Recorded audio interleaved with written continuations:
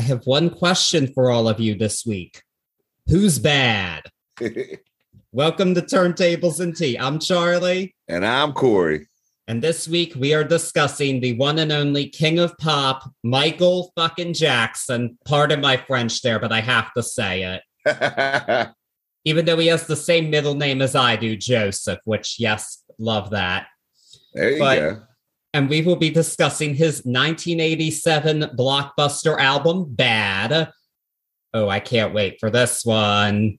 What an album. Yes, so I'm going to make an assumption and say that if you're listening, you know who Michael Jackson is. He's probably at this point the biggest artist of all time. He's up there. He's definitely up there. I think his only contest is the Beatles. I think he might have surpassed Elvis at this point somehow. That's the big three. I mean, that's who he was shooting to or striving to surpass, especially at this point where Bad was being released in 87. Yeah, so for a bit of context on this album, in case you don't know, I'm assuming most of you do, in late 1982, Michael Jackson released an album called Thriller.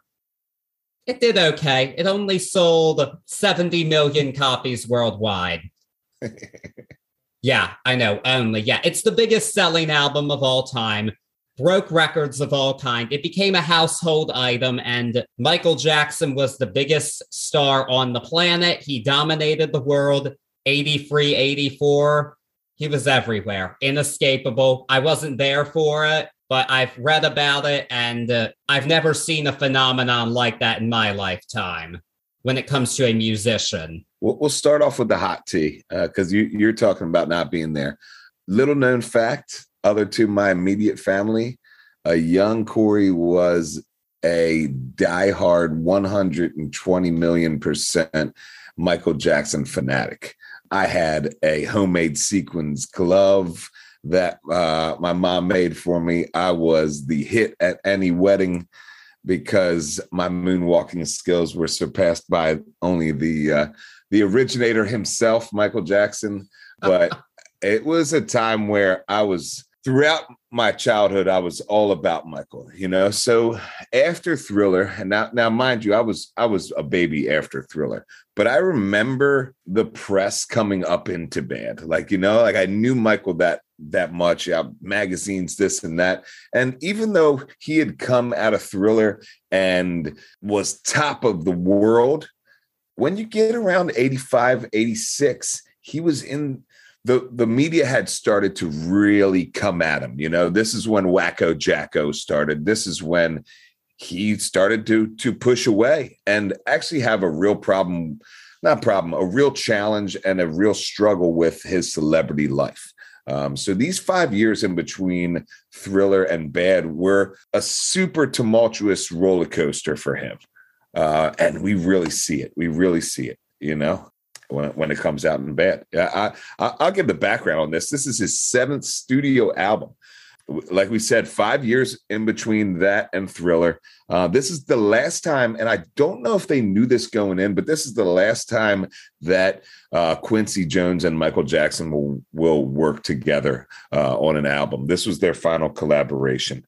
And if they didn't know it was going to be their final collaboration, they sure as hell wrote it like it was going to be their final. They let, you know, no stone unturned. Everything on this album, it goes all over: pop, rock, funk, R&B, dance, soul, hard rock. And he hits all the styles, but he also talks a lot about everything, you know, his problems with the media, racial profiling, romance, of course, it's Michael Jackson, self-improvement. And he always puts the world peace in there, too. You know, we see Stevie Wonder on this album. We see Sida Garrett on this album. It's a great one. It's a great one. I'm so gosh darn excited to do this album. Oh, so am I. And so while I wasn't there, I am definitely a fan of Michael Jackson.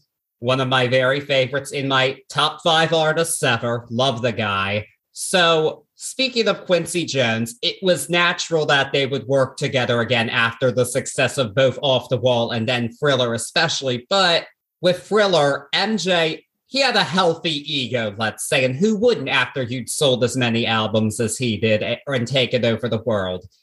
He felt that he was untouchable at this time, and he told himself, this next album is going to be bigger than Thriller, and it's going to sell 100 million copies. This was what he told himself. Now, this was a high goal, and admittedly an unrealistic one. It didn't quite happen. And part of that, I do think, had to do with, again, the media beginning to turn against him because he'd gotten a bit more eccentric. He got his pet chimp Bubbles at this point, and there were a lot of odd rumors like, oh, he bought the Elephant Man's bones. Like he'd become wacko jacko to many, especially in America. Yeah, more so in America than around the world. More Americans love to eat that, and we all do it, but we love to eat up that conspiracy, that what don't we know, rather than really just resting on the laurels of Thriller. You were saying coming out of Thriller, he was up there, top of the world, and in my opinion, most people would have a little bit of a struggle with, how am I going to follow that up? Even in 2017, Newsweek said it the best. Has there ever been a more difficult album to make than Michael Jackson's Bad? Because how the hell do you follow up Thriller? It's like following up the Bible. I never felt like he thought that, It's not like he struggled to pop this album out. A lot of this stuff he was writing demos for as early as 82 while he was still, doing stuff with the Jacksons. I feel like Michael just had all this music and he's like, let's do another one. He felt confident enough to come back out into the world's eye, and he popped another banger out. No, he was overflowing with ideas. And so another thing about this album, more so than before, Quincy Jones and Michael Jackson butted heads because Michael Jackson was at this point almost 30, and he'd finally become a musical adult, I guess you could say. After all, if you started as a child, it can take some time for you to develop your own identity because you're so used to being told what to do, which he was being with both his father and then at Motown, because Berry Gordy, he told everybody what to do. Heard. And now that he had more freedom and had the clout to get more freedom, he had more ideas, and he butted heads a bit with Quincy Jones on it. Their main arguments centered on the use of technology on this album. A lot of cutting-edge sounds, such as the Synclavier synthesizer, were used heavily on this album. Quincy Jones didn't always agree with that, and Michael did get his way when it came to the synths, but one major argument that Jones did win was the length of the album. Michael Jackson wanted this album to be, I've read, both 30 or 33 songs. Wow, I had no idea. Which is crazy. And Quincy Jones said, no, don't do that. That's too much. We don't need it. And I do think he was right. 30 songs would have been too much. This didn't need to be the White Album. And for another example, I'm going to use, so before this, the most anticipated follow-up was probably Fleetwood Mac's Tusk following Rumors. Heard. That was a double album. It was very different from Rumors, but it didn't do quite as well. I think they wanted to avoid making that mistake probably again, and it would have been overkill. I mean, I've heard the unreleased tracks. Many of them have come to light over the years and were eventually released, but they're not on par quite with the 11 that they chose for the album. And they made, in my opinion, pretty close to perfect album. Agreed. I don't think any of these songs are bad. I think most of them, I have something good to say about all of them. There are definitely ones that I like more than others, of course, but we will discuss that. And of course, this album was highly anticipated. It was released on August 31st, 1987, 2 days after MJ's 29th birthday. Obviously, it immediately broke sales records. Unfortunately, we didn't have SoundScan yet, so we don't know the exact numbers, but it was huge immediately. And it wasn't as big as Thriller, but it was still only the biggest selling album of 1987 and 1988 worldwide, and still has managed to sell 35 million copies worldwide. Insane numbers. And it debuted, what, #1 the whole way through? Oh, yeah. It was in the US, it debuted at #1, and it stayed there for 6 weeks. And interestingly, I think this is the main proof of his reputation taking over his music a bit. In 1988, when many of this song's singles were out there and on the charts, he wasn't the biggest US artist anymore. In fact, this album was actually number 5 on the Billboard 200 for 1988. Who is one? Madonna? George Michael, Faith. Oh, no shit. Okay, that makes sense. But it actually does. That album was very successful, and George Michael was a little less threatening and eccentric at this point in time. That would change a bit over time, according to some, but... Heard.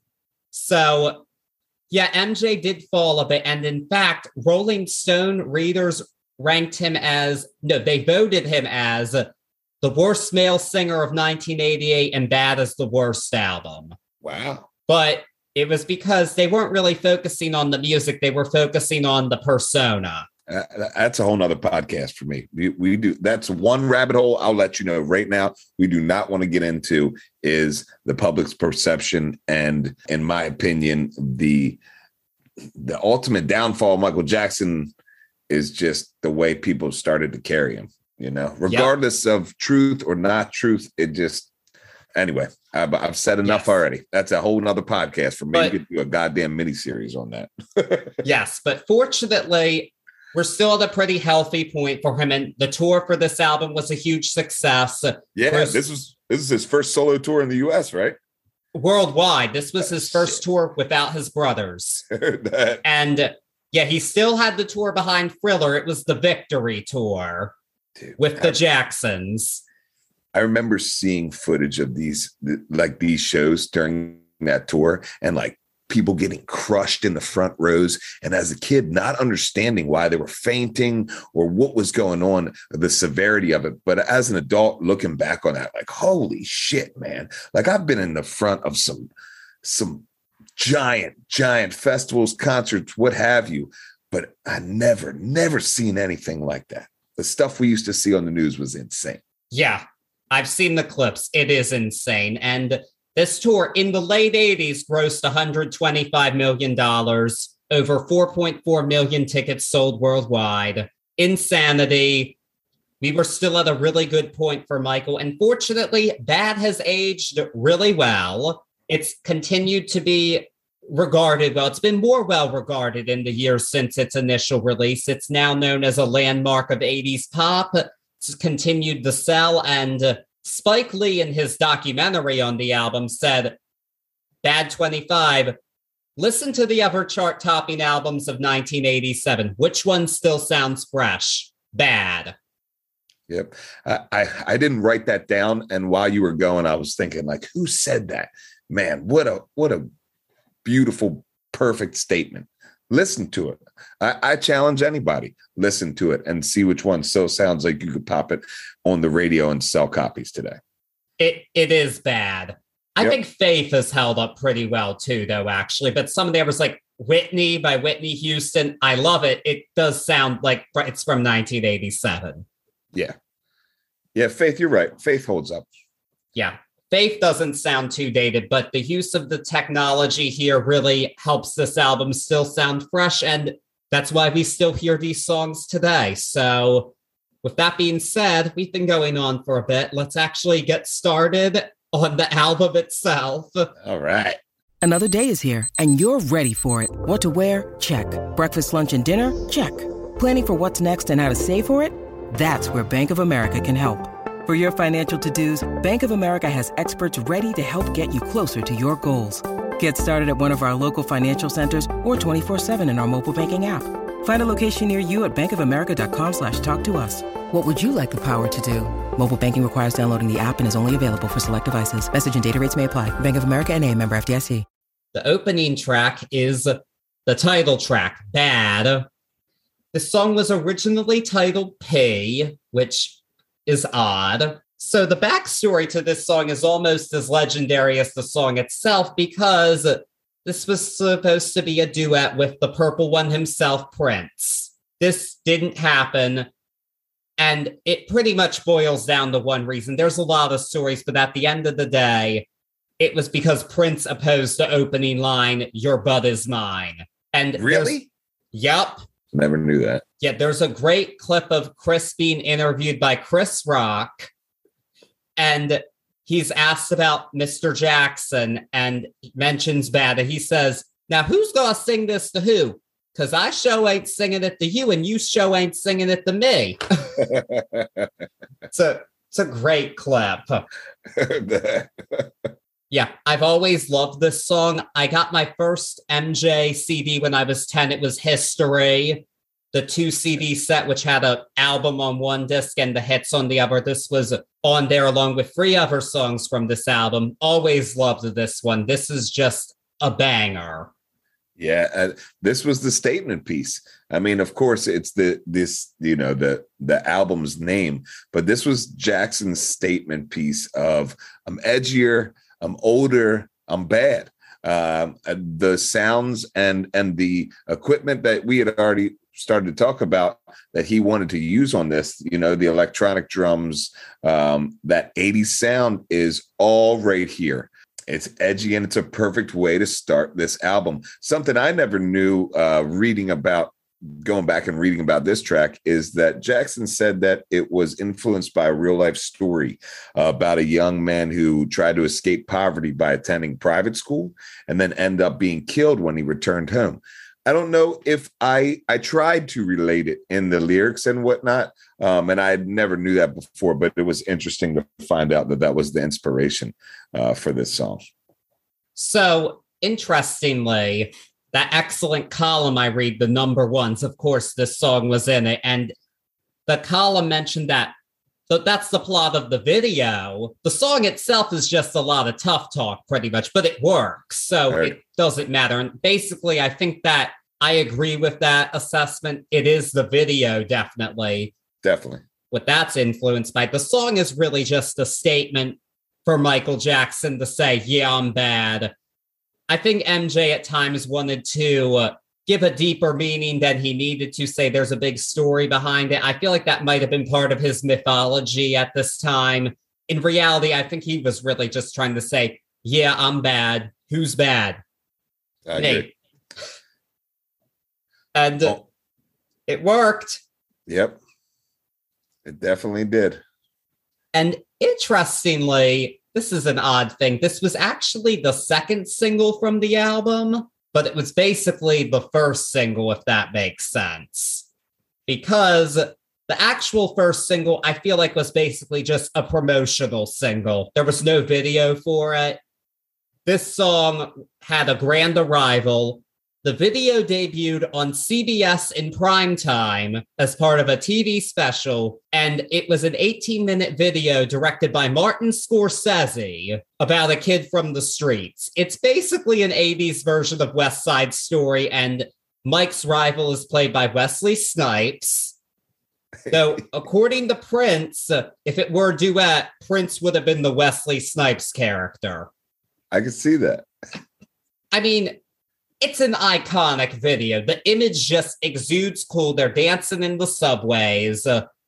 Honestly, it looks cooler than West Side Story, I think. I love West Side Story, but it does look cooler with the lever and all that. Of course. And in a way, it harkens back to the Beat It feeling on that video, Yes. And I think it's an effective sequel. And this is definitely one of his best videos and songs. The song sounds hard, but it's still familiar. This was a great introduction to Michael Jackson. This was really the perfect way to introduce this new era, because the actual first single was a tease. It was a promo single. It just couldn't be just that at that point, is what I believe. What was the first single? I Just Can't Stop Loving You. Really? Yeah. Okay. But there's no video for it. Gotcha. So what difference does it make, really? This was the grand statement, and it was enough of a statement that somebody named Weird Al Yankovic was once again inspired by Mr. Jackson to do a parody called Fat. I'm fat. And the video was also a send-off of the Bad video, and it's awesome to see Weird Al in the fat suit trying to get through the subway turnstiles. See, you don't remember? Oh man, when that first came out, it was like, oh my gosh. Even as a hardcore fan, you can't hate when Weird Al does his thing. He started to like slowly explode out of the suit in the video. In fact, I sang "You Know You're Fat" for years after that. Well, yeah. Well, Weird Al has never done a parody without an artist or songwriter's permission. Heard. So that's why it's okay when he does it. You can't get mad at him. Michael Jackson's credited as a writer of Fat because it is a parody of Bad.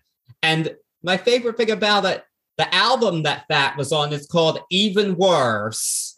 It has Weird Al in the leather jacket with his nerd hair and glasses. I just love it. And of course, he had to do it because Weird Al's breakout single was Eat It, which is a parody of Beat It. So he had to go back to the Michael Jackson well, and he did so successfully. That he did. But enough about that. Obviously, iconic song, #1 hit throughout the world.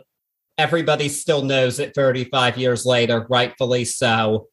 One of the best tracks of all time ever. Love it. And now we're on to track #2. How do we follow up Bad with a song called The Way You Make Me Feel? Yeah, you follow up Bad with a swagalicious drum intro that I challenge anybody not to dance around as soon as it starts. This is such a great feel-good song, and it drives right out of bed. I'm moonwalking around the house at this point. I'm dancing every time it comes on. And this track, in my opinion, lays the groundwork. Of course, he's inspired artists that we still hear and love to this day. I most closely equate Justin Timberlake with Michael Jackson in my listening and in his mannerisms on stage, earlier stage, but still stage period. And you hear The Way You Make Me Feel in stuff that we still hear today. Great track. God damn great track. Yeah. It's interesting, though, because this song also has a very clear influence before it for MJ. It's Stevie Wonder. Heard. It's very clear. I mean, I hear it. It's basically, the synclavier is basically a progression of what Stevie Wonder was doing. The bass line is all that. MJ even admitted to Stevie Wonder that he took the line "Go On, Girl" from the Stevie Wonder song "Go Home."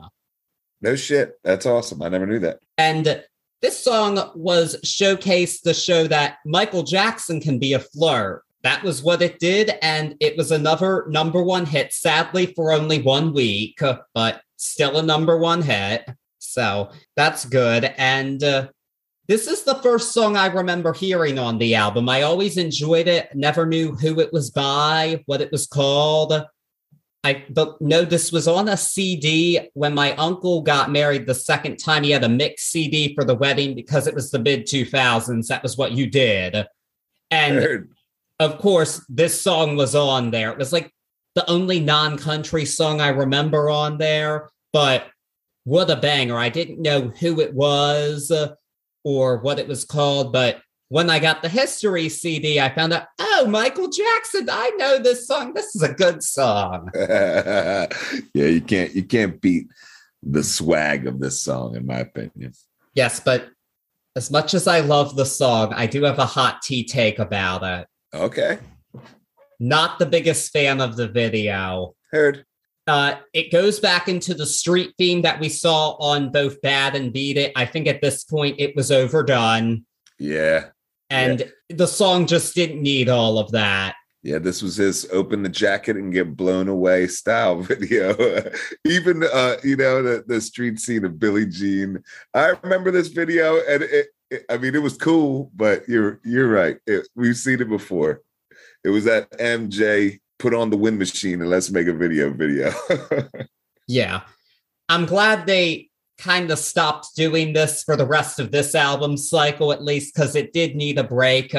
And interestingly, so the model in the video, who is MJ's girlfriend, is named Tatiana Thumbson. And she was initially taken on the tour for the album, but she was fired for kissing either Michael Jackson or one of the dancers. On stage? Yes. No shit. And Here's the part I love of this all. The girl who took her place for this song's choreography when it was performed was a backup singer on the tour named Sheryl Crow. Are you joking my ass?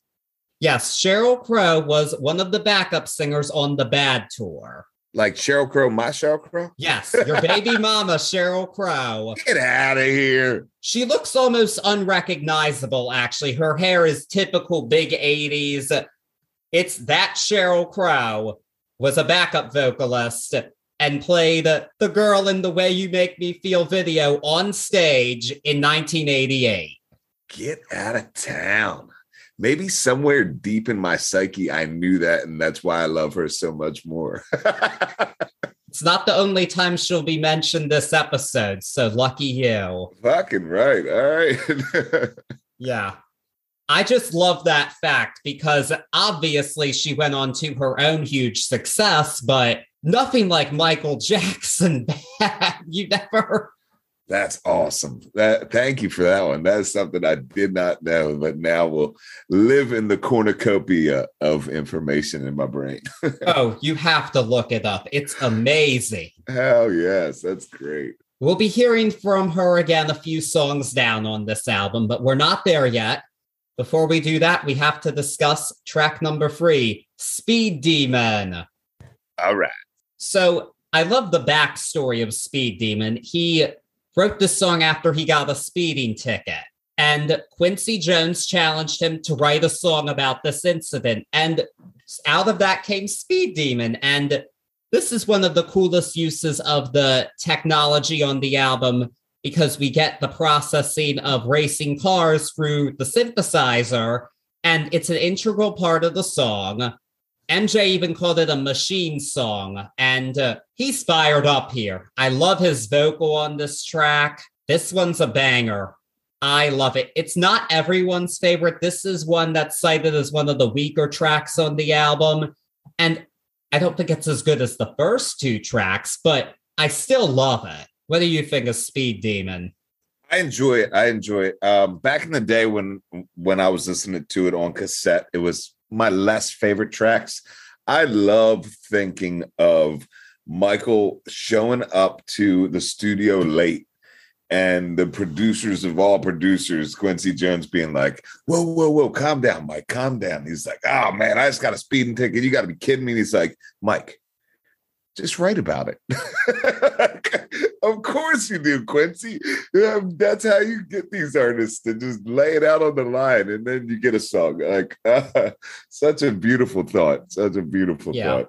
I first heard this song when I was 10. So as I said, I had the History CD and loved it. And one day, thanks to the local library, I found a copy of Bad, the CD, the 2001 edition, and got it out. And obviously I heard the first 2 songs, knew and loved those from History. And then I heard Speed Demon. I'm like, oh, this is a song I don't know. And it's awesome. I was so excited to hear it.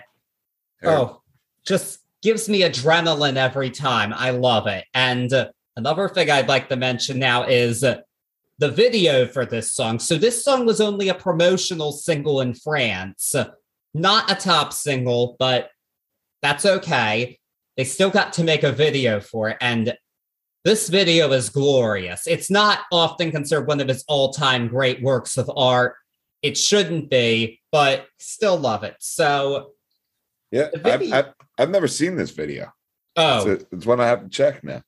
Oh, you have to watch it. It's epic. I can't wait to describe it to you. So, it begins with Michael Jackson on a studio backlot. The video actually... The studio in the video is MJJ Studios, and a lot of stop motion animated figures are chasing him. It's pretty crazy, and MJ has to escape it all. I think it's kind of a metaphor for him needing to escape the paparazzi, but he goes into wardrobe, looks around at the costumes, finds a bunny costume, puts it on, runs out of there, and gets on a bike. But it becomes a motorcycle when he hits the freeway, and the song begins. Never mind. I can't believe I said that. I've never seen this. This is part of the Moonwalker yes, movie. It is. Yeah, it's awesome. Oh, I know. And yeah, he hits the freeway and he morphs into different celebrities like Tina Turner. That one was my favorite morph. Tina Turner. Yeah. Pee Wee Herman was another. And then he gets to the desert, takes off his costume, puts it down, but the rabbit comes to life and they have a dance off. Yeah, man. Yeah, and then MJ is stopped by the cop, no moonwalking, and he has to get out of it with his autograph. But he explains, but I was with my friend Spike. I love it so much. I love it so much. I totally forgot that was, or I didn't realize that was the actual video. I always just thought of it as a piece of Moonwalker. It is, but it's the video for Speed Demon. And I know it's not his top work of art. It's not quite the Thriller video or even the Bad video, but I just love it. And you have to admit that use of the stop motion was really cool, especially for 1989, 1988, whenever. Oh, yeah. You're looking, I mean, California Raisins and Gumby really are the like top of the stop motion things going on at that point. And California Raisins were super popular.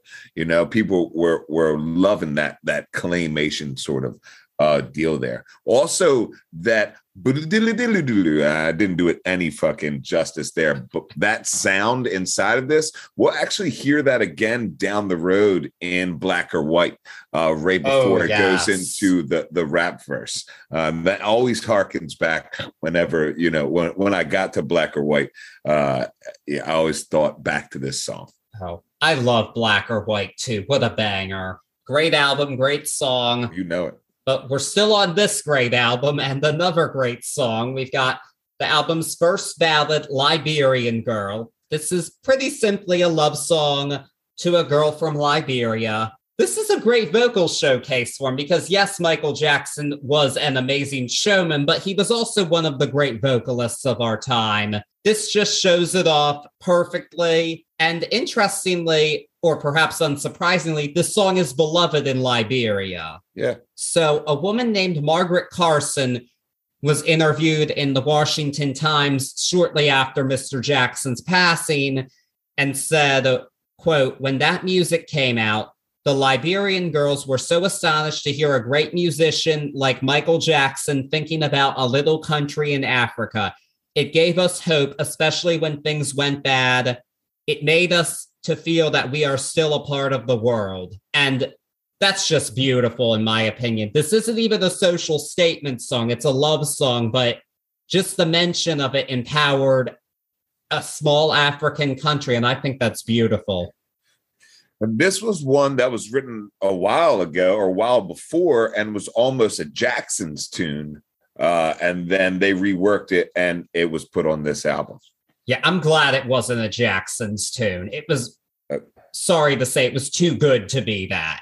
Agreed. And I go back to that Timberlake link. I always felt that pieces of this are in Strawberry Bubblegum on 2020, or like an inspiration inside of Strawberry Bubblegum. I need to re-listen to that song now. I never thought of that before, but I'm going to have to re-listen. I wouldn't be surprised if it were the case. And so this was the 9th single from the album in Europe and Australia, and it did pretty well throughout there naturally. But because of that, there was a video made, and I would like to discuss this video because it's pretty cool. So the concept of the video is a bunch of celebrities are gathered together thinking we're going to be in the new Michael Jackson video. And at the end, it's revealed Mike was filming them the whole time. And I just love it. It's a pretty wide variety of people, not necessarily the top A-listers of 1989, all of them, but some pretty big names in there. And where else are you going to get such an eclectic group of people together? Yeah, you're talking about like running the gamut all the way across, like Mayim Bialik, Blossom, she's in there, all the way up to Weird Al. There's so many awesome little pieces. Sherman Helmsley doing the moonwalk. Travolta. That's my favorite. Travolta and Olivia Newton-John. Anything Grease related is my favorite. Love that movie. That's my favorite. Paula Abdul, Whoopi Goldberg. Whoopi Goldberg and I forget the actor's name, but their back and forth was hilarious. I remember this video from back in the day. It was I'm going to mess up the years, but it was right around in my memories when We Are the World was being made. So it was like that We Are the World-esque type of grouping of celebrities and whatnot. It's such a fun, cool video. Spielberg, like the whole nine. And Bubbles too. Bubbles the chimp. Who said it? I forget who said it. Like, it's Michael here. He's like, no, but I think Bubbles is. And Weird Al. Was it? And then it's Goldie Hawn sitting there next to Bubbles being like, there's the Cosby Kids. Who was it? Suzanne Summers. Suzanne Summers, that's right. There's the Cosby Kids. There's this, there's that. I was dying, dude. The only Cosby Kid I saw was Theo, Malcolm Jamal Warner. He was on the phone. He's like, hold on, I think they might need me.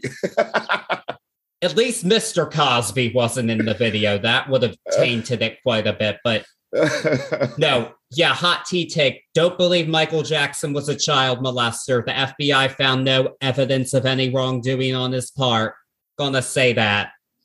But I have another hot tea take about this video. Reminds me of this. I really wish Whoopi Goldberg never went on The View. She should have just stuck to being the great comedian and actress that she is. Oh, man, Whoopi. Yeah.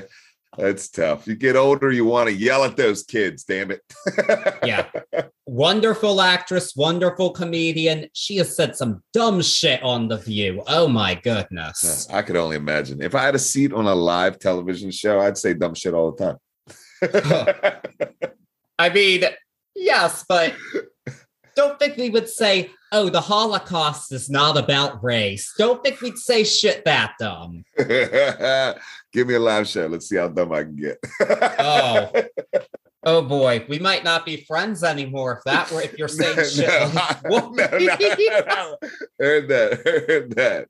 But I still am a fan. I am looking forward to Sister Act 3. That should be fun when she does that again. But is that real? Yeah, it should be real. I hope it doesn't get canceled. Heard that. But we're not talking about Whoopi Goldberg anymore. I'm just sharing my view on what she should have done instead of going on that stupid show.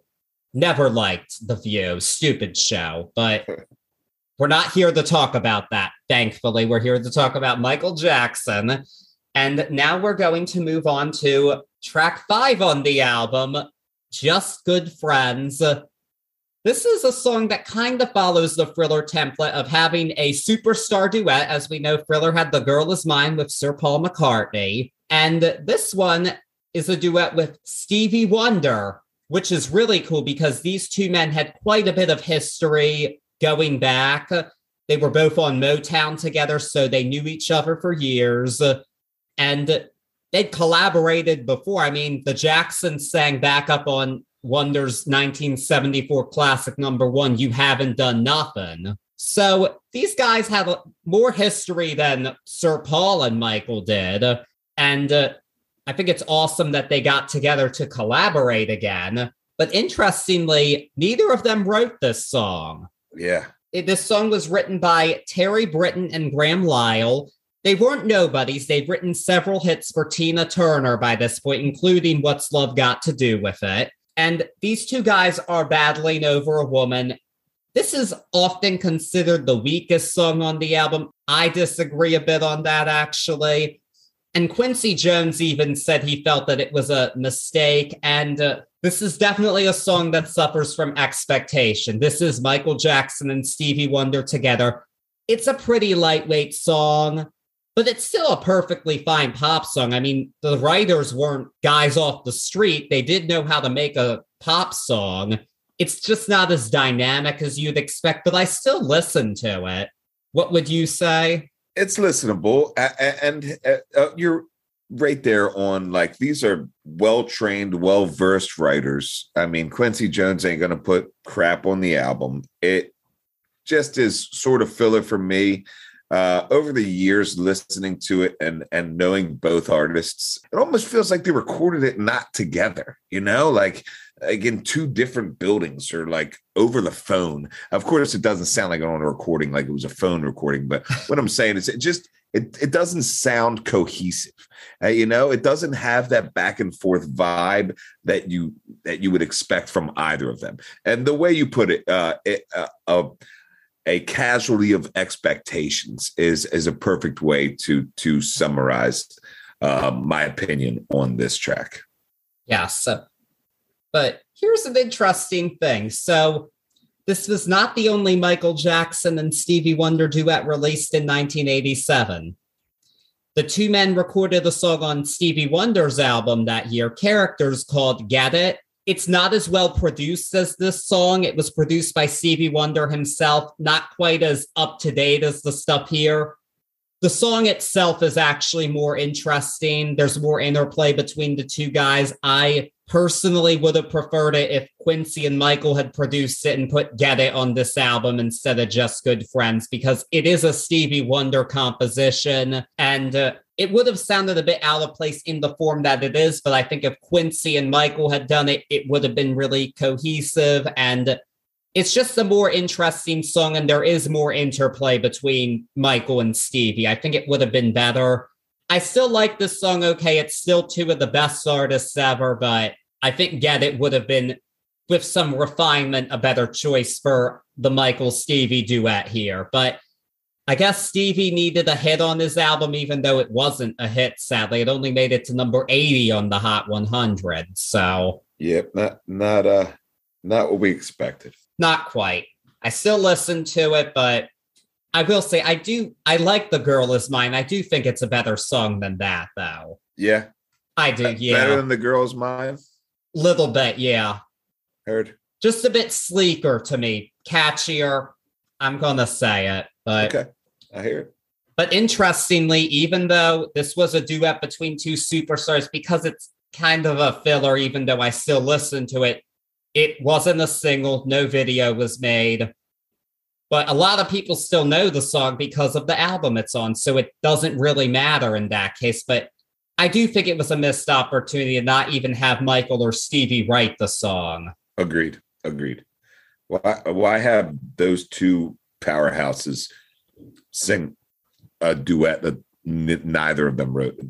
Yeah. I agree with you there. It doesn't make sense. Not at all. I mean, Stevie Wonder had a song right there for use they could have done, and they chose this instead. I don't understand at all. I mean, Stevie Wonder's one of the great composers of our time. Heard. I don't think that's a hot tea take. That's just a fact in most people's minds, I would think. The guy wrote Superstition, for Christ's sake. Yeah, I'm try to take the other side on that argument. I challenge you. Exactly. Stevie Wonder is a wonder. Unfortunately, we won't be hearing from him again on this episode. I'm a little sad about that. We'll have to talk about Stevie at some point, though. But in the meantime, we're going to flip the album over. In many cases, the tape or the vinyl, either way. And track number 6 is Another Part of Me. This song debuted before the album. It was in Captain EO, which was Michael Jackson's Disney World Disneyland attraction that started in 1980. I don't remember where it was. That's bad of me. No, you're good. It was in Epcot. And it was like Mickey had this silver suit. It was a whole movie, sci-fi blast. It was crazy. Like, of course, now you're watching it sort of cringeworthy, but it was way ahead of its time. And if I'm correct, it only played in Epcot Center for like the first year it was out. And then finally you could see it here on a VHS, or I know a buddy who has Captain EO. And it was cool. It was one of those once in a lifetime experiences with MJ and Disney. For me as a kid, it was, I never went to Disney back then, as a family, we hadn't gone, but it was like one of those things like, oh my God, Michael Jackson and Mickey Mouse in the same house. Let's go. Yeah, I got a Captain EO shirt the last time I went to Disney in 2010. I don't think the movie was still playing at the time, but I'm guessing they sold the shirt because it was only a year after MJ had died. So his merch was kind of hot again because there was a lot of it. I mean, there's a family photo of us on that trip. I'm wearing a Michael Jackson Dangerous shirt I got from like JCPenney. Heard that. It's actually in my mom's office. It's like, oh, I used to have that shirt. Oh, yeah. Have you ever seen Captain EO? I have not, actually. It's got to be out there in this day and age. Oh, yeah. It's a fun little watch. It's cool, man. No, I do need to, but I promise I'm not a fake fan, even though I haven't seen it. So you're good. This song was also in just going to childhood memories. It was an attack, a dance attack in the Moonwalker game, and it was a stage. And I kid you not, if you listen to the backing track of this, the bass line, I don't even think they re-recorded it for like an 8-bit track on the game. Like it just was spot on for the game. Yeah. Well, I would hope so. After all, it took them over 800 multi-track tapes to make this album. I would hope it's sonic perfection for a video game. I heard that. After all that work. Yeah. And his duet on this, the lady who sang on this with him, she was the co-writer of the song previous, the Just Good Friends. Am I correct in saying that? Two guys wrote Just Good Friends. Oh shit! See, I thought she had writing credits on Just Good Friends. Okay. No, I think the lady you're referring to, she has writing credits on another song here, but we'll get to that. And she sang on Got you. We'll get to her. Oh shit! Yes. I'm getting ahead of myself. Myself. You're right. We haven't gotten to Miss Saida yet, but yes. How could I even mess that up? This was actually supposed to be could have been Streetwalker. Yes. But it ended up not. They battled that. Him and Quincy went back and forth and were like, let's sit down and really objectively figure out what this is going to be. And I'm glad it was another part of me. Yes, Streetwalker's a good song, but it does go on for too long. It was decided because Michael Jackson's manager at the time, Frank DeLeo, was dancing to it. As Quincy Jones described it, his fat ass was dancing to it. I did not read that. I love it. So Jones said that means it should be on the album. There you go. So it was. It has a very nice message of unity and love. It was the 6th single from the album, and it did well. It peaked at number 11 on the Hot 100, but this actually was a bit of an unfortunate footnote. This was the first Michael Jackson single solo to miss the top 10 since 1978. Really? Yep. And, okay, I'm going to say this right now. I think I can kind of see why this might have been chosen as a single before Smooth Criminal for video purposes, but how still? Agreed. They had to have it in the hopper.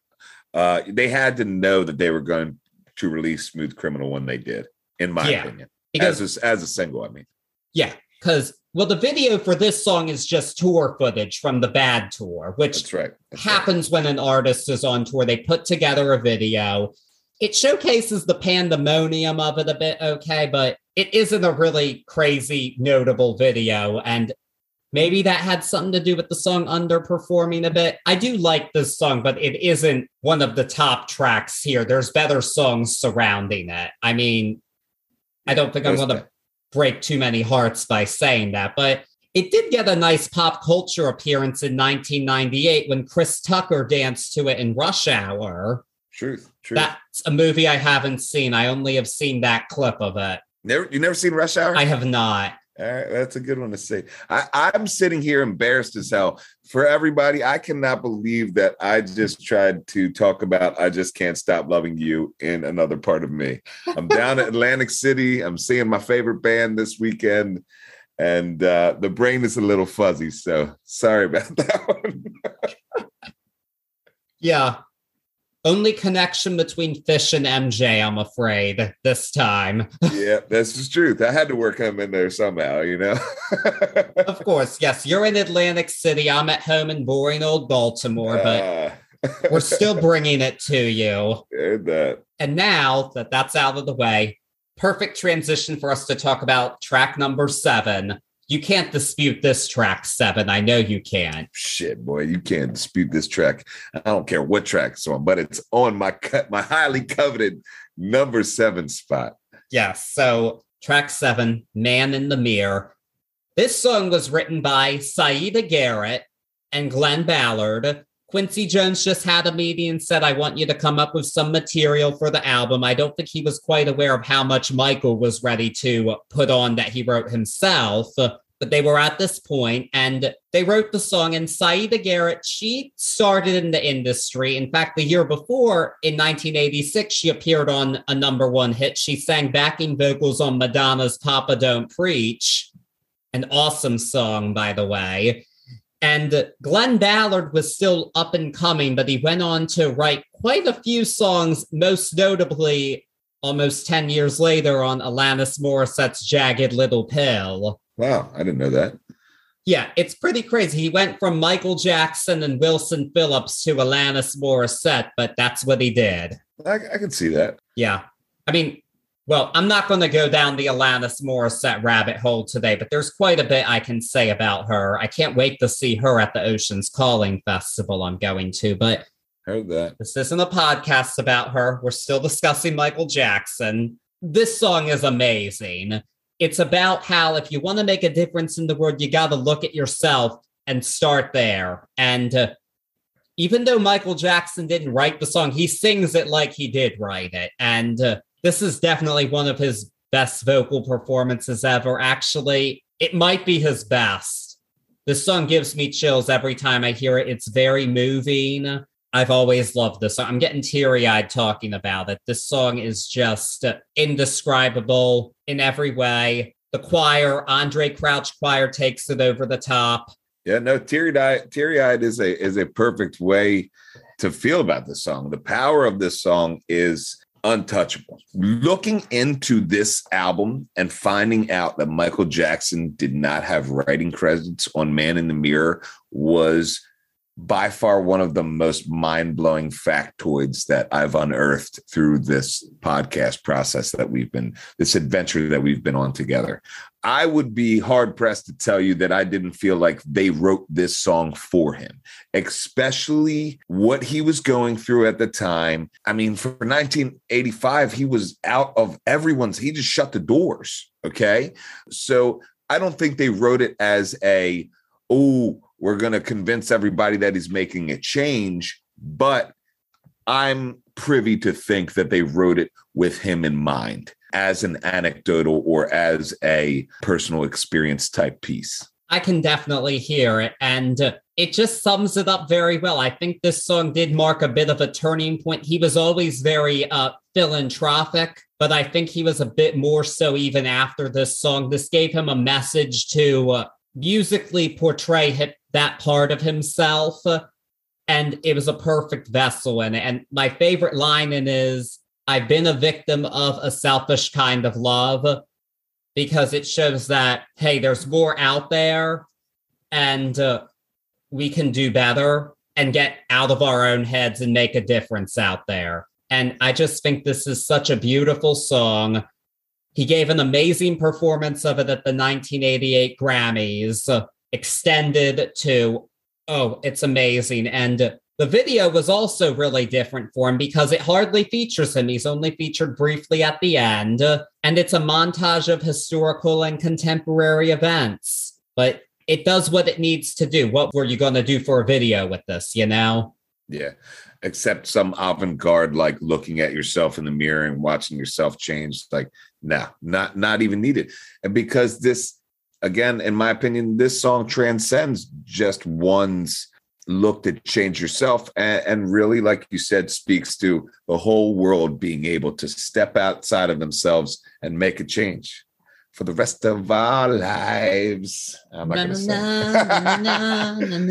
There's no, I remember the first time I ever heard this song, and it'll stay up there in the top forever for me. This is one of the most quintessential Michael Jackson songs, in my opinion. Yeah, and it only gained profundity after his passing, because I did put on the History CD right after I was told by my dad that he died. Of course, this was the one that got to me first to hear Man in the Mirror. It took on another level with him no longer being here. But before we move on, I mentioned briefly on last week's episode that the Grammys are bullshit, and there are many exhibits as to why. And Man in the Mirror is the subject of one of the top exhibits of this point. So a song as great as this was naturally nominated for Record of the Year. You'd think it would be a shoo-in, right? No, it lost to Bobby McFerrin's Don't Worry, Be Happy. Ad lost to Don't Worry, Be Happy? Man in the Mirror, the song did. Okay. I'm sorry. I thought you said album. No. The song Man in the Mirror lost to Don't Worry, Be Happy. And that one makes no sense to me at all. Well, didn't you say earlier that there was some chart where it was like top singers of 88 and he was on the bottom? Oh, yeah. Rolling Stone ranked him that, yeah. It was crazy because MJ, he swept the awards a few years earlier in 84 with Thriller. Heard. The perception had changed a bit against him, and I guess Bobby McFerrin was a safer option. He was a jazz artist who happened to have a pop hit, which was not expected, but I mean, come on, it's Don't Worry, Be Happy. Well, I mean, you used the correct word, or you used a perfect word, and that's safer. Of course, and we could go down this rabbit hole for days, but safer being what they want to portray to America. Don't Worry, Be Happy, even though it was a quirky pop hit, was at that point in that year, I mean, it was everywhere. Literally everywhere. We danced around my house to it. My father, my mom, the whole family. And McFerrin's work throughout life was something that we had listened to as a household anyway. Even afterwards, you know, with him and Yo-Yo Ma, some of his best work. And in my opinion, I'm getting off the side here. Bottom line is safety. And the media was rallying against Michael Jackson. Again, this is my opinion, rallying against him at this point. And that was a perfect way to show, Michael ain't it anymore. We'll put Bobby McFerrin above him. Like I said, I could go. We're going mini series if I start talking about the atrocities that have befallen Michael Jackson by the media. Could I, trust me, especially involving his court cases, but this is not what the podcast is about. And I just, in hindsight, it really does seem goofy because I don't actually think Don't Worry, Be Happy is one of the worst songs of all time, like a lot of other people do. Heard. But it is not on the level of Man in the Mirror. It's that simple to me, and I don't understand how it could have been. And again, this song just has a better message. I mean, Don't Worry, Be Happy is a pretty vague message that tells you to ignore your problems in a way. And this one doesn't. This acknowledges it's hard to make a change, but you can still. So. Ooh, that's a good point. I like that. Polar opposites. That's my number one issue with it. It's like, okay, the song with more substance to it lost. Regardless of what you think of the artist, it lost to this really, it's an airy song. I mean, it's a vague message. It's not horrible, but I'm going off anyway. I'm sorry. Wrong Grammy choice. We're moving on to track number 8. I Just Can't Stop Loving You. This is another ballad, this time a love song, written by Mr. Jackson, but he did it as a duet with Saida Garrett, who wrote Man in the Mirror, but she was not the first choice. He at first wanted to record this song with Barbara Streisand, and she said no. And then he wanted to record it with Whitney Houston, but Clive Davis put a stop to that because they weren't on the same label. He thought it would interfere. And, well, Clive Davis is kind of a douche. He was not that great to his top star, Miss Houston, but that's another rabbit hole I have some feelings on. Whitney Houston also not treated great by the media, deserved a lot better. I would like to hope that neither of these are personal or professional no's as far as Michael asking Babs or Whitney Houston to duet. I would like to think both of them would love to do it. I think this is Michael Jackson and Whitney Houston were friends. Yeah, most def. I would think this is just more of the media protecting, or, you know, the big business protecting artists and being like, nah, can't go near Michael Jackson right now. Oh, yeah. Whitney Houston was portrayed as America's sweetheart in 1987. She was a goody two-shoes to the media, even though that wasn't really who she was, but another rabbit hole. Yeah, no, that has to be big business protecting those artists. I mean, in the case of Whitney Houston, it definitely was. I mean, for Garrett not to know that she was even singing on this track until the day she walked in the studio, this song is a beautiful song. One of my favorites. Gosh, I love this song. This is a really pretty song. I'm going to say it's my least favorite on the album. No shit. This is just, okay, heard that. It's still a good song. I've known it for a long time. It's a really pretty song. It just doesn't connect with me in the same way the others on the album do. I'm a sucker for a soft verse with a banger, powerful refrain. And this one crescendos you in and decrescendos you back out into the next verse. This is one of my jams, one of my feel good jams that I just pop on every once in a while. Yeah. I will say, I do think it's for the best that Saida Garrett was the duet partner, because this is a soft song. This isn't an epic that would require a voice like a Barbara or a Whitney. I'd like to think that Whitney would add this next level of these high falsetto pieces in towards the end of it. Like, I could see her going off. I won't even try to sing the part where I'm talking about, but towards the end where they could just riff off each other, I think that would have been pretty interesting. This also was a polar opposite again of the rest of the album. No electric drums. We're getting this really soft, beautiful sound. And I think that adds to the allure of this song for me as well. On an album bad, I get a nice, beautiful stop to it. I do wish Whitney and Michael would have duetted together. That was a true missed opportunity. It's a shame it never happened. That's all I can say. Agreed. And so interestingly, this was the lead single, but like I said before, I feel like it was basically a promo single, but it was still a number one hit. Yeah, so. I'm surprised this was the lead single when you told me that. I can see where it showcases Jackson's vocal range and mastery, but not sure why it would go out before a lot of the songs on this album. Yes, that might be part of why it's my least favorite. I'm like, why was this the lead single? It's still a really good song, but not what I would have chosen. And this is where your baby mama appears again. So on the tour, Sheryl Crow sang this with Michael Jackson. She did the Garrett part. Oh, really? Yep. Is there video out there? Is yes. there sound out there of this? I gotta hear that. Yes, I watched my Michael Jackson Live at Wembley 1988 DVD, and this is one of the earliest songs in the set. He calls out, Sheryl, come on out for this. Is it good?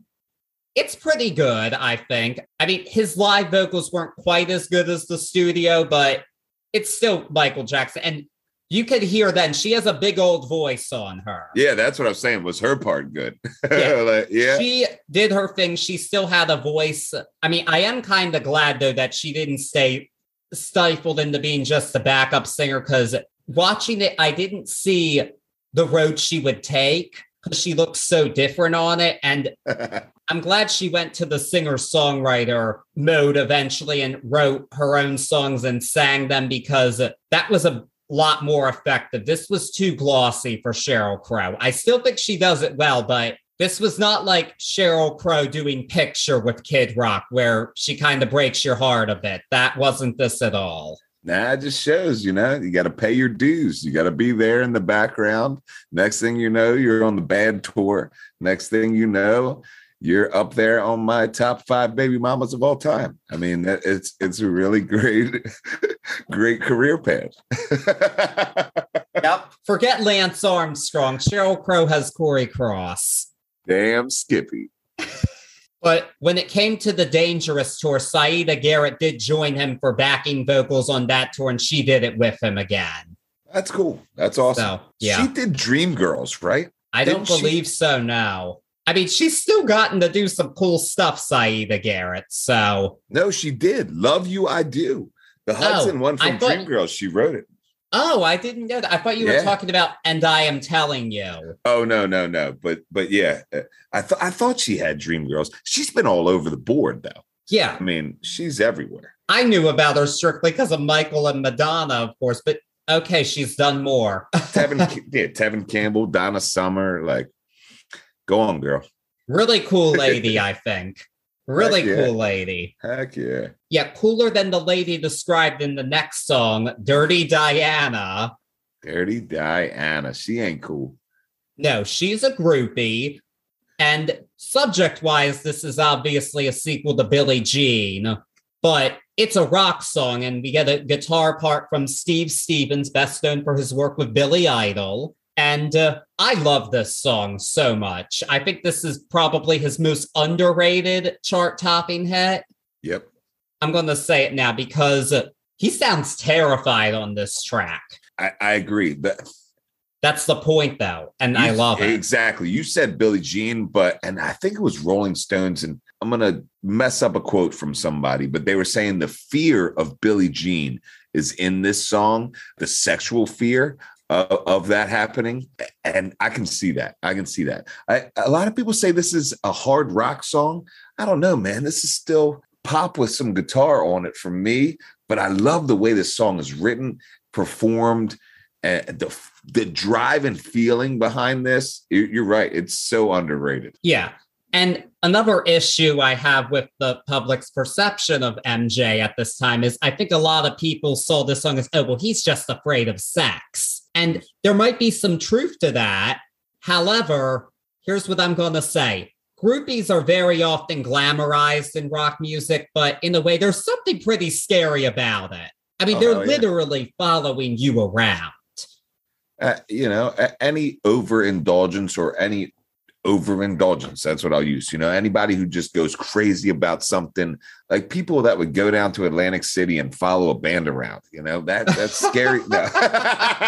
No, but as far as groupies go, it's scary, man. It's scary to think that you got those creepers at every level, those stalkers. That's what you're stalked by certain people, even if their intentions inside of their mind are in the right place. Still, you're an individual. You're not a puppet. I mean, I have my doubts about that because, well, I'm going to go back a couple weeks when I did research for the Band on the Run episode. In the book I read, one of the people heavily interviewed was JoJo Lane, who was married to Denny Lane of Wings, but she was a groupie. And reading the book, I just thought, well, this bitch is a liar. No shit.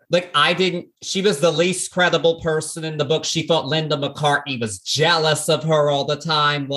Oh, Christ. No, she wasn't. Come on. I mean, I'm not saying I was there, but this woman seemed too impressed with herself. But I don't want to speak ill of the dead. She's no longer with us, but I didn't come across liking her. I don't think these groupies always have good intentions. I hate to say it. And I know she's not the only one who's written a book. I mean, there's one groupie who literally had casts of rock stars' penises. That's weird. It is weird, but it's also pretty fucking badass. I mean, it is, but my point being it's badassly weird. Yeah, but it connects to this song because, hey, MJ saying, this is actually kind of scary in a way. And I love that he did that. I think he was really ahead of his time doing that. Agreed. Because the discourse on that was not there in 1987 or 1988. And like I said, this was a number one hit. It was actually the album's 5th number one hit. He broke a record there. And Michael Jackson became the first artist to have 5 number one hits in the US off of one album. And George Michael and Whitney Houston both came close in the same time period with 4 number one hits, but they couldn't get the 5th. And so he still did this, but sadly, it's not one of his most well-remembered number ones, really. It gets overshadowed by other songs, and it really shouldn't be. This is an awesome song, and the video's pretty cool. It's just a live video, but still has Steve Stevens with huge hair.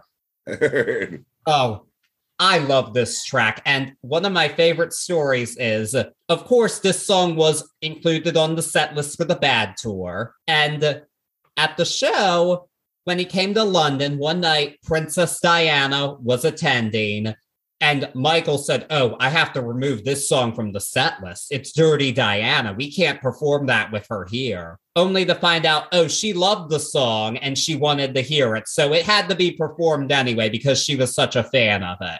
Yeah, I could see her being a fan of this. Yeah, well, I mean, Princess Di, unfortunately, didn't have the best relationship with the media herself. It led to her death. So yeah, this is just that driving.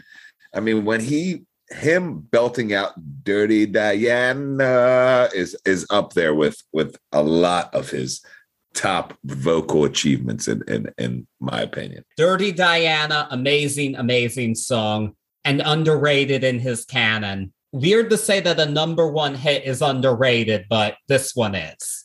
Well, when you have that many number one hits. Yeah, when you have 13 number ones, it does happen, but this is the one that goes under the radar too much for my taste.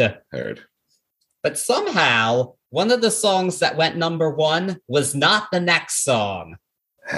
Crazy, right? I know. So the next song, it was the closer on the initial vinyl and cassette pressings of the album, Smooth Criminal. This song actually started off as Al Capone, it was called.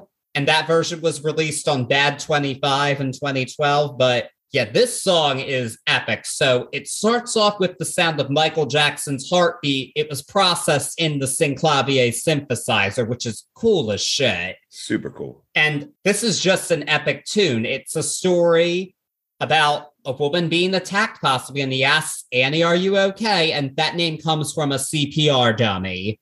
That's another factoid I got looking this up, that Annie, are you okay was actually inspired by Rescue Annie. The CPR dummy, which is crazy. When I first heard this song, I thought of like Little Orphan Annie, of course, but now whenever I hear that name, I always think of Smooth Criminal, obviously. Little T on this, I still every single day of my life try to do the lean over from this video. It's one of the coolest things I've ever seen in my whole entire life.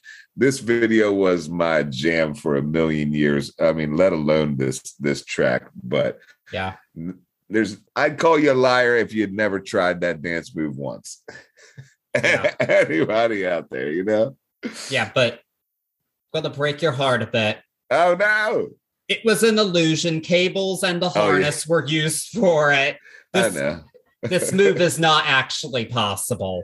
No, those shoes were fitted. So like they had a slide where they could go over like something that would keep them on the ground, which is still worth trying at least 1 million times. Yes, amazing song, amazing video. And another factor that I love, the outfit that he wears in the video is cool as hell. Oh, yeah. And it was inspired by an old Hollywood legend, Fred Astaire, and his outfit in a film called The Bandwagon. Michael Jackson loved old Hollywood. Fred Astaire and Gene Kelly were his idols. And when he did this video, Fred Astaire died in 1987. So the same year this album came out. I feel like this was kind of a tribute to one of his heroes. And I love that he did that. That's awesome. I did not know that much into it, but that's super cool. Heck yeah. Yeah, and I just like that Michael really acknowledged his elders, I guess, when it came to entertainment, and respected them and gave them the due that he felt they deserved, and brought it really to a new generation, because that was not the MTV generation. Fred Astaire and Gene Kelly, but he was bringing it back for him a bit, and I love that he did that. Hot tea take right here, choreography-wise, Smooth Criminal, better than Thriller. Choreography. I'm not going to argue with you on that. That was my shit. My favorite choreography might be Bad, though. Heard that. Just because it's so badass. I love it. I like it. And I am going to mention this now. So Smooth Criminal It was not a number one hit. It peaked at number 7 on the Hot 100 in early 1989. I'm guessing they waited to release it to make this video because they couldn't have thrown together a video for Smooth Criminal. You couldn't do that. You couldn't do a historic montage or tour footage live. No, you couldn't do it. And they made the epic video. It got what it deserved.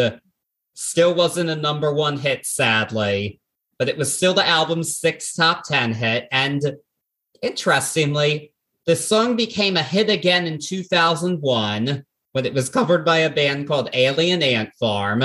What did you think when you first heard that version? Because you were more present to the world in 2001 than I was. I loved it. They did a cool job, man. They didn't take too much they didn't go out there too much. You know, they stayed close to home on it. I really enjoyed the way they put it up. Alien Ant Farm gets a double thumbs up from me, or even right then got a double thumbs up from me when they did it. Yeah, it's not my favorite. It's not quite my style of music. It's still a great song, but I will always go back to the original, of course. But most definitely. And it's just kind of funny that Alien Ant Farm were one-hit wonders with a hit by somebody else. Heard that.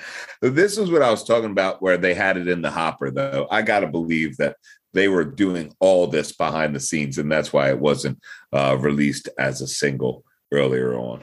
Oh, no, they definitely needed to make sure they had time to make a video for it. I still can't believe this never hit number one. I would go out on a limb and say this is one of the ones that you could play for a range of just random listeners, and they could immediately name the song and name the artist. Oh, yeah. And what's really crazy to me is this song was not included on History, so I didn't know it at first. No shit. Nope. Wow. And that's pretty crazy to think about because, I mean, this might be his best known not number one hit. Heard. Possibly.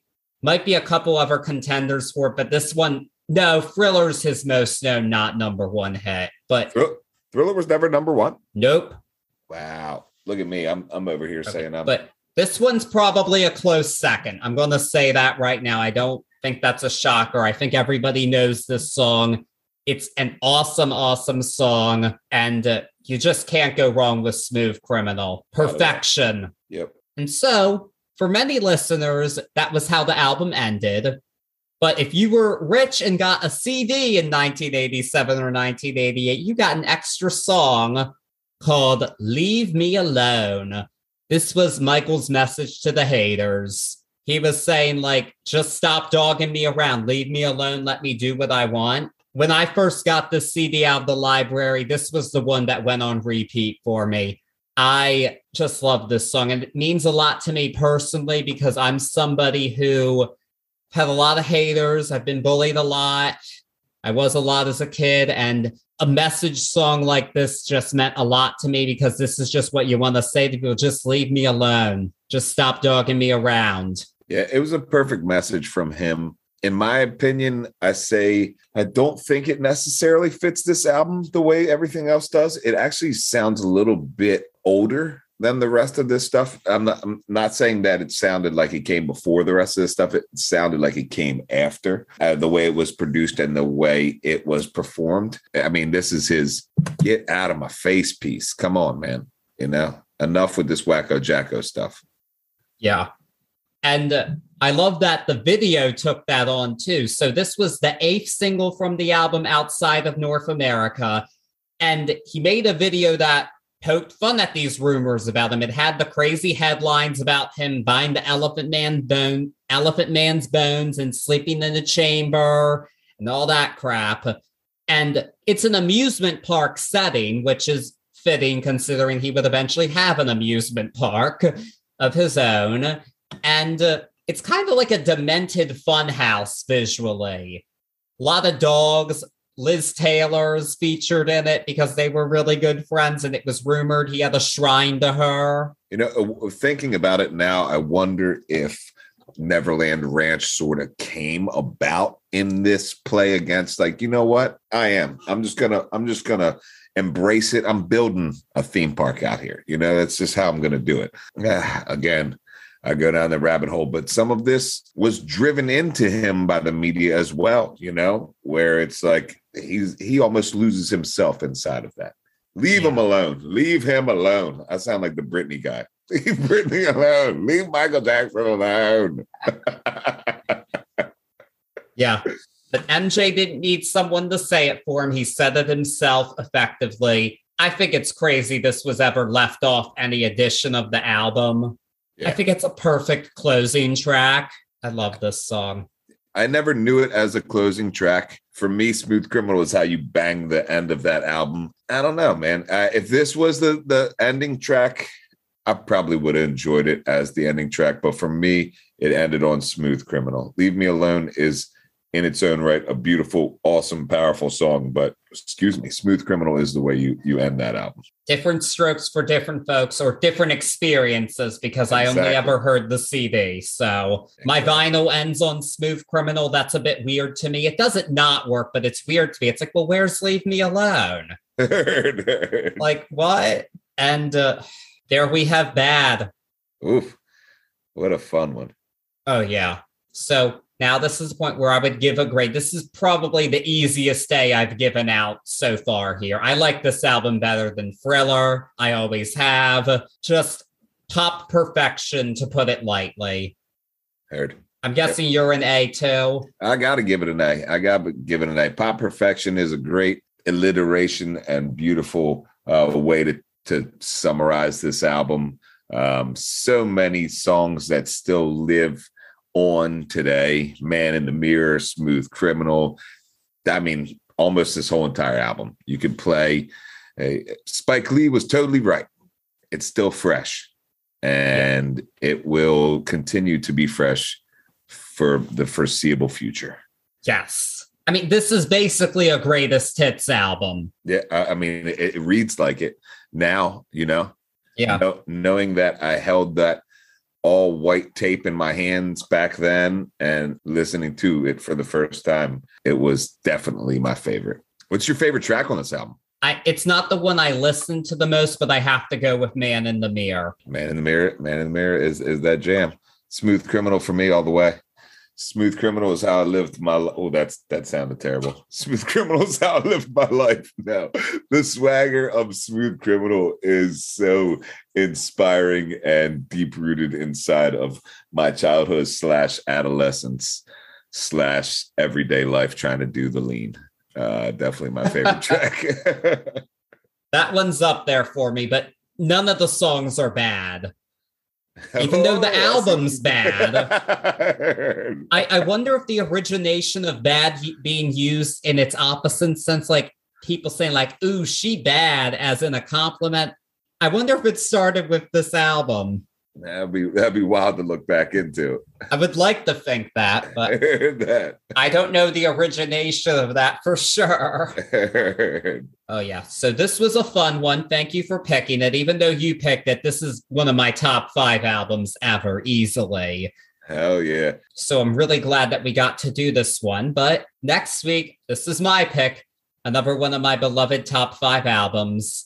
We will be discussing the queen of pop herself, Madonna, and her 1989 masterpiece, Like a Prayer. Oh, I can't wait to discuss this one. This album is amazing. Oh, I can't wait for Like a Prayer. Yeah, can't wait. This is one of the ones where I hope that we inspire a few more people that have never heard Like a Prayer to listen to it. Because I think out of all the Madonna albums, this one is the one that will surprise people as far as like, oh shit. I think there's a common misconception or not a misconception, but a common, this is exactly what Madonna is. And I think people will be surprised. Yeah. So I really can't wait for that. Counting down the hours, days, minutes until we talk about Like a Prayer. But in the meantime, while we're waiting with bated breath, follow this podcast wherever you're listening to it. We're on Spotify, Anchor, Apple, Amazon, Audible. Subscribe, listen, leave us a review and rating. We really appreciate it. Also follow us on Facebook and Instagram at Turntables and Tea Podcasts for goodies related to whatever we're discussing that week. And this week, actually, I forgot to mention this earlier. This was something I thought you would have loved. I found an acoustic cover of Bad performed by Billie Eilish. I think I've heard that. Before. Was it well done? I mean, I'm not a fan of hers, and I don't think that song should ever be done acoustically, but I thought you might like it because that's your girl. Yeah, I was going to say, why are you trying to hurt me, man? Why are you trying to hurt me with those words? Yeah, now I got to go back and check it out. But yeah. Don't end the episode talking shit on Eilish, all right? Oh. Yeah, but you'll see cool stuff like that. You'll see Britney and Michael performing, Britney Spears, that is, performing The Way You Make Me Feel. Cool stuff like that's on there, related to the album. There'll be some cool stuff from Madonna too. All very exciting. And just follow it and hope you enjoy the content. And in the meantime, just stay bad while you listen to Bad. All right. Have a good one, everyone. Peace.